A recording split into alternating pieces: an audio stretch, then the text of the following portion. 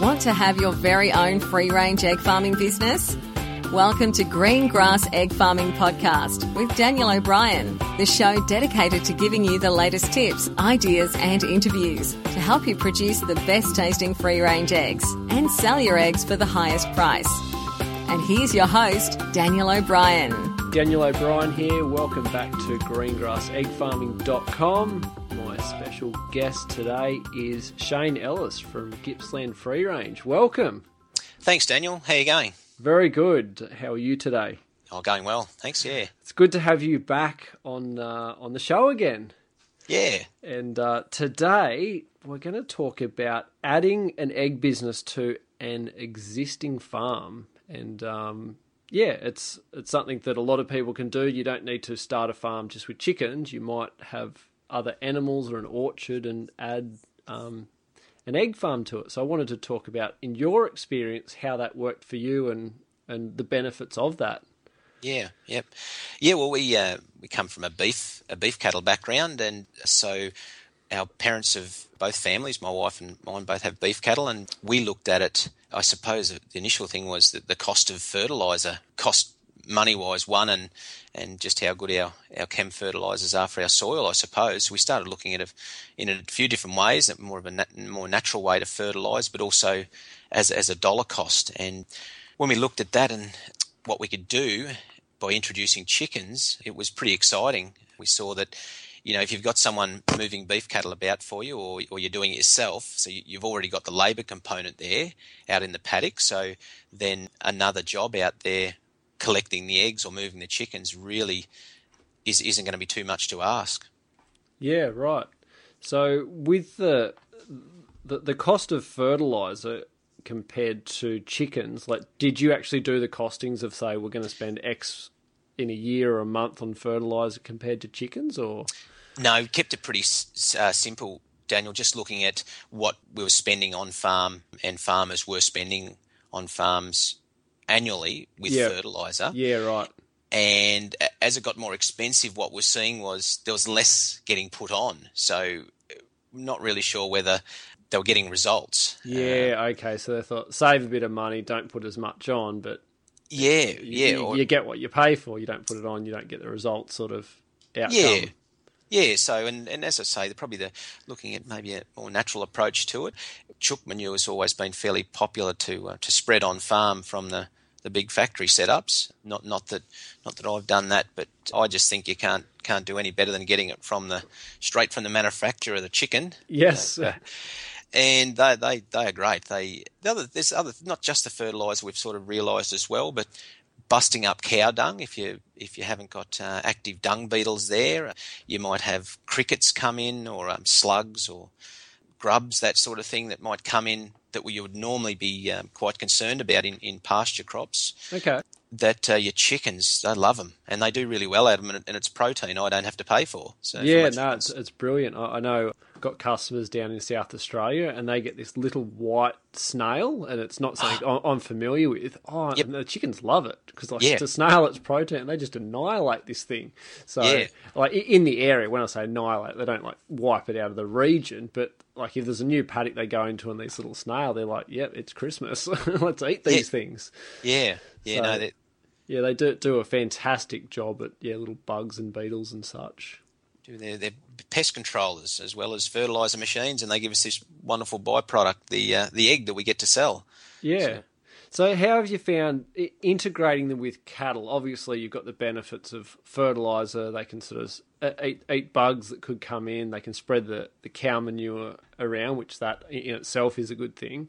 Yep. Is there any downsides that you'd have to look at if you've already got cattle and you're going to bring chickens into the mix? Like, is there any conflict from your experience why it wouldn't work?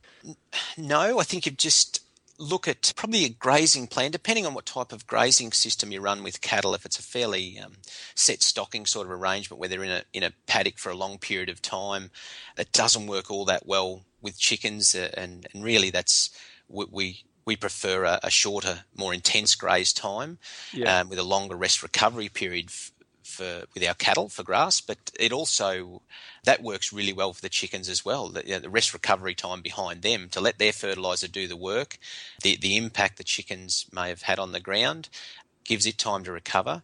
So I think probably the only thing some people may have to look at changing their grazing management with cattle. That might not be refencing the whole farm. I mean, that might just be done with poly wires, just in front of your chicken enclosures.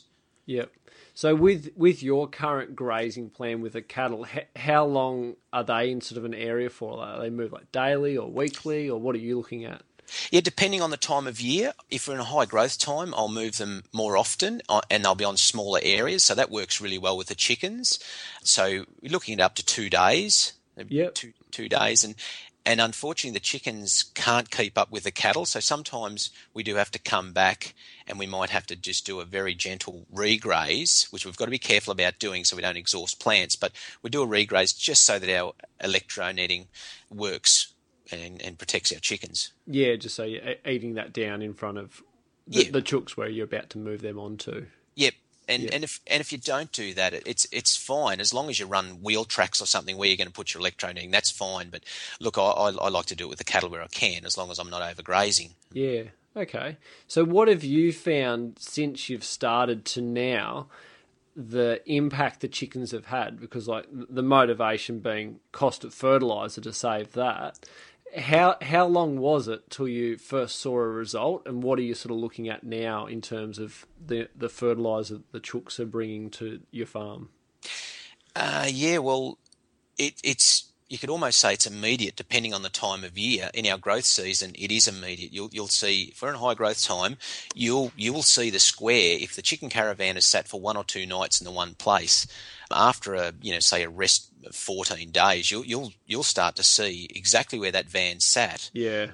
And if you're just moving it forward, you almost see this long rectangle line running up your paddock, and you think, "Oh, what's going on there?" Something. But that's the effect that the chicken manure has in a growth time.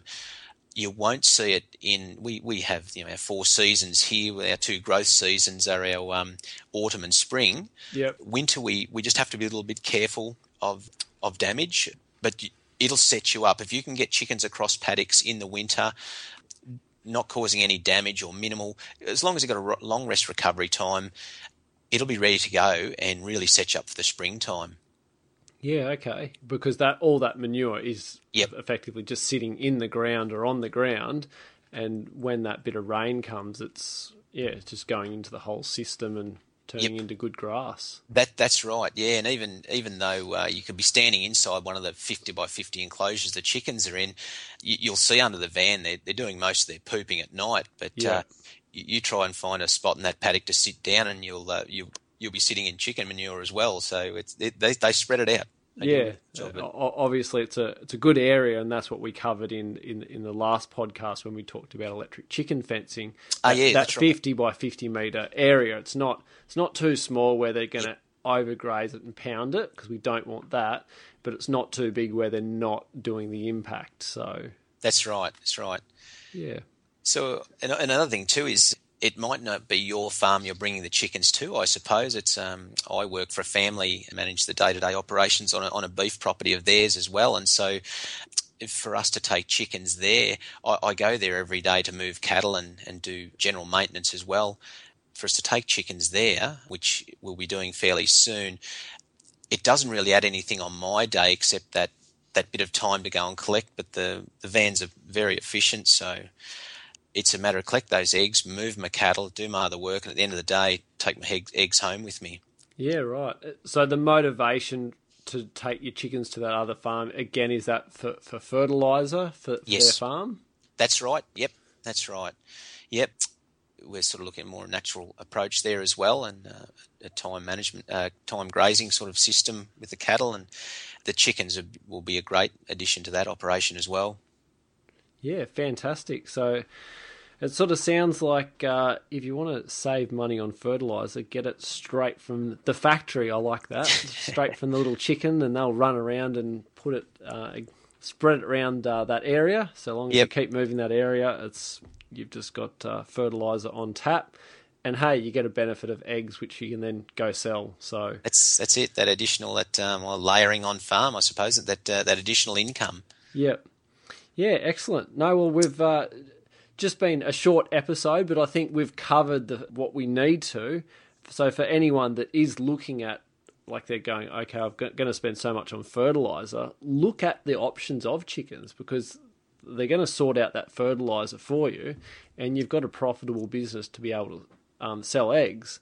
And done right, so long as you're not overgrazing, it'll actually benefit your beef operation or any other operation for that matter. It's not going to it's not a case of you have to buy some chickens in but then get rid of like half your cows, because it'll work in conjunction. Is that what you've found as well?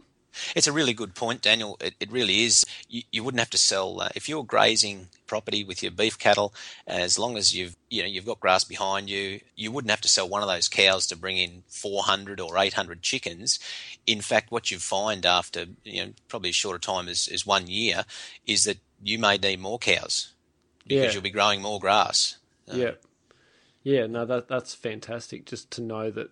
Yeah, that's what every farmer wants, more grass. And you're doing that by adding another income stream to your farm. It's almost unheard of. You're like, how does that work? And it's if you increase that carrying capacity of cattle, it's like someone's just given you some more land for free. And you've had the additional income of those eggs from the chickens. Yeah, so don't have to buy more land, you don't have to have the cost of fertiliser, and you've got another income stream being eggs, and then in time, done right, you can actually increase your cattle. So it's a win-win, a tick in all boxes. So absolutely. Yeah. Well, thank you for your time again today, Shane. I'm sure everyone has got a lot of benefit out of what you've had to share. Good as gold. Thanks a lot, Daniel. Thank you. Thanks for joining us on Green Grass Egg Farming Podcast. For transcripts and other free resources, please go to greengrasseggfarming.com.